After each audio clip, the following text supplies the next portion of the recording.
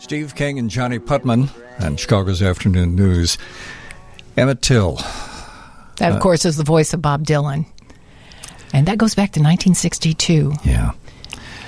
At an event that none of us will forget.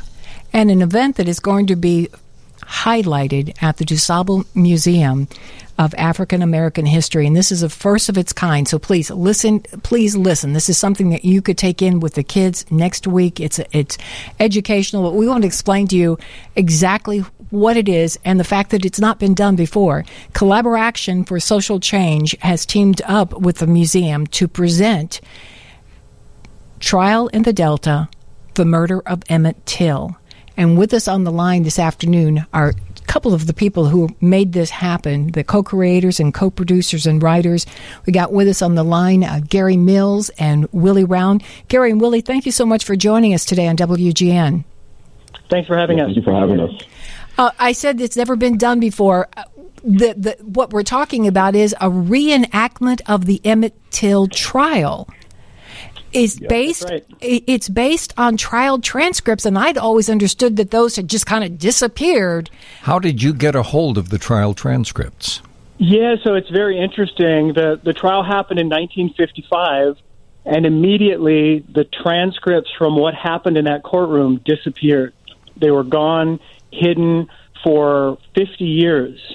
And 50 years later, the FBI got a hold of the transcripts, and they made their way to someone who gave them to us at Collaboration.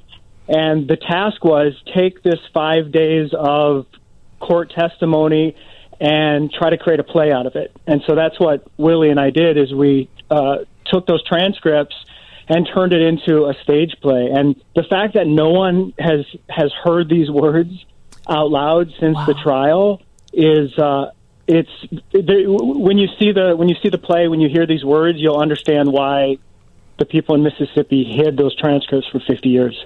Willie, obviously you were familiar with the story. In going over the transcripts, did you learn anything that surprised you? Yeah, well, it was about what I learned was the conspiracies that they tried to place upon his mom and the different ways that they tried to corner. Just saying that the body wasn't his, how they tried to suggest that his mother did this like it was some conspiracy, that she used it for insurance money and got him killed for insurance money. Just those horrific things that we found in the story. It was just, it was mind-blowing. I never knew. I knew the outskirts of the story, that he went down to Mississippi and that he was mutilated and, just barbarism of a lynching that they gave him. That's all I really knew. But even diving deep into the transcript itself, it just there's a lot of information in there. Just like I said, as far as the conspiracies that they tried to throw at his mom, or just taking out insurance money to have him killed. It was mind blowing.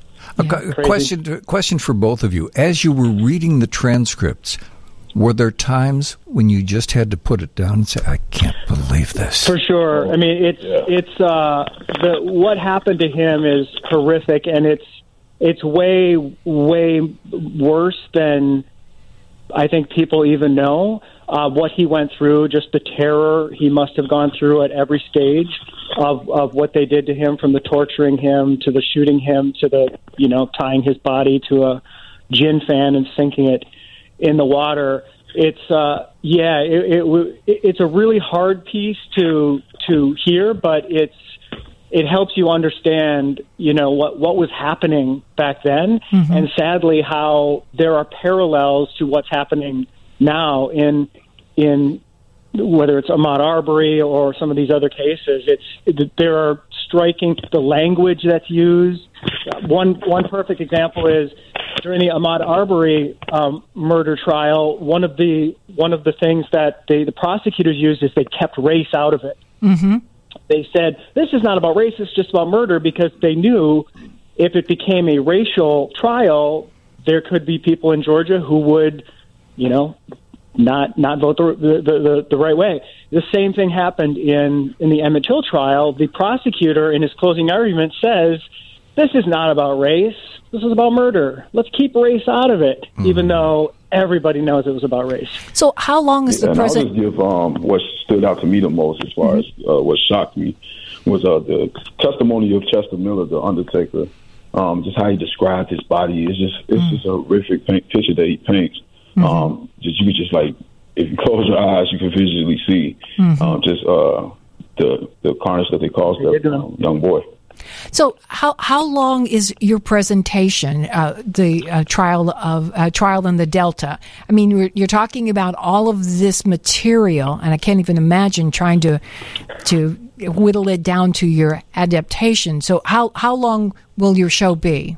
The play lasts an hour and a half, and all of the major characters and all of the major arcs of the trial are in there. What's not in there is all the boring legalese where they're arguing with the judge about legal things and going into those things. A lot of the witnesses who weren't really important to the story, character witnesses talking about the two murderers, how one of the murderers had a Purple Heart, won a Purple Heart as a soldier, and so they brought his wife on to say what a great man he is and what a great patriot and a soldier. Things like that are not in there because you have an hour and a half to really tell the story. But it reads like a thriller. And one of the things we want to say is we didn't write any of the words that these witnesses say. We were very clear when we were writing it, this is an adaptation of the actual transcript. So everything these witnesses say was said in that courtroom in 1955. We're going to take a quick break and come back, and we're going to tell people how they can see this show and how they can be involved in this show next Saturday and Sunday at the DuSable Museum. Steve King and Johnny Putman at WGN Radio. And we're talking with the co-creators, co-producers, and writers of Trial in the Delta, the murder of Emmett Till. With us are those two guys, two of the people who will make this happen, Gary Mills and Willie Round. And this all happens next weekend at the DuSable Museum. Gary, you wanted to give us some specifics on that? Absolutely. The show is directed by Anthony Mosley and Dana Anderson, who are some of the best directors working in the city. Some of the best actors in the city have been cast. There's two shows, 7 o'clock, I believe, at the DuSable on Saturday, and then a 3 o'clock community performance on the Sunday. And, it's an immersive production, so the audience is going to feel like they're in the courtroom in 1955, and they'll be the first people to hear these words since the audience heard them in 1955. So you're going to have we're really excited. 12 people are the jurors that are going to be up there, correct? Correct. Yes. Correct. Yes. Were there any women on the jury? No women. No women. Really? Yeah. And it was an all-white jury. Majority farmers. Yeah. Wow. So how would the audience become involved in this? I think the audience is going to become involved just go ahead, the experience and witnessing the injustice that was taking place. One thing that we both want people to walk away with, and the reason why we did this is because these transcripts were hidden for 50 years, and the truth has to be seen. So the audience will be able to, partake in just receiving and experiencing the truth. Because, like Gary said, we didn't write anything specifically. All we did was adapt. These words were being said at that time in that day and age. Right. Now, also, we understand that this is going to be videoed. There's a recording is going to be made of this? Good. Yes, the plan is to film it, and so we have that as a document. How do you want people to get information? Should they go to the museum's website?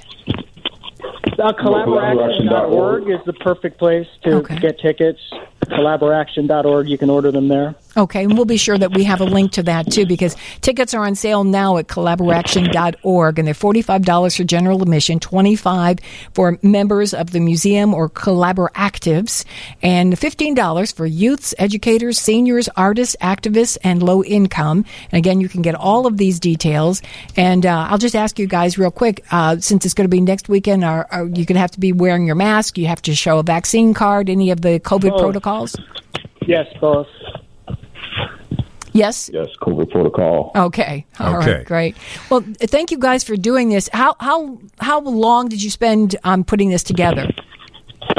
we wrote for a couple months. Once we got the transcripts in our hands, we had to read those a bunch of times, and we had to research as much as possible. One interesting thing I'll leave you with is the closing arguments from the defense and the prosecution were not in the transcript. So they, for some reason, were not recorded at all. Wow. And so we had to then find what was said. And so we, through newspaper accounts, through experts and authors who have studied the Till case extensively, we were able to get enough of the content from the closing arguments to rebuild each of the closing arguments, which are just shattering when you hear the way they presented the final part of this case. It's worth coming to see just to see these two lawyers and how they appeal to that jury. Well, guys, we can't thank you enough for joining us, and thank you so much for what you're doing. Thank you. Thank you. Thank you guys for having us.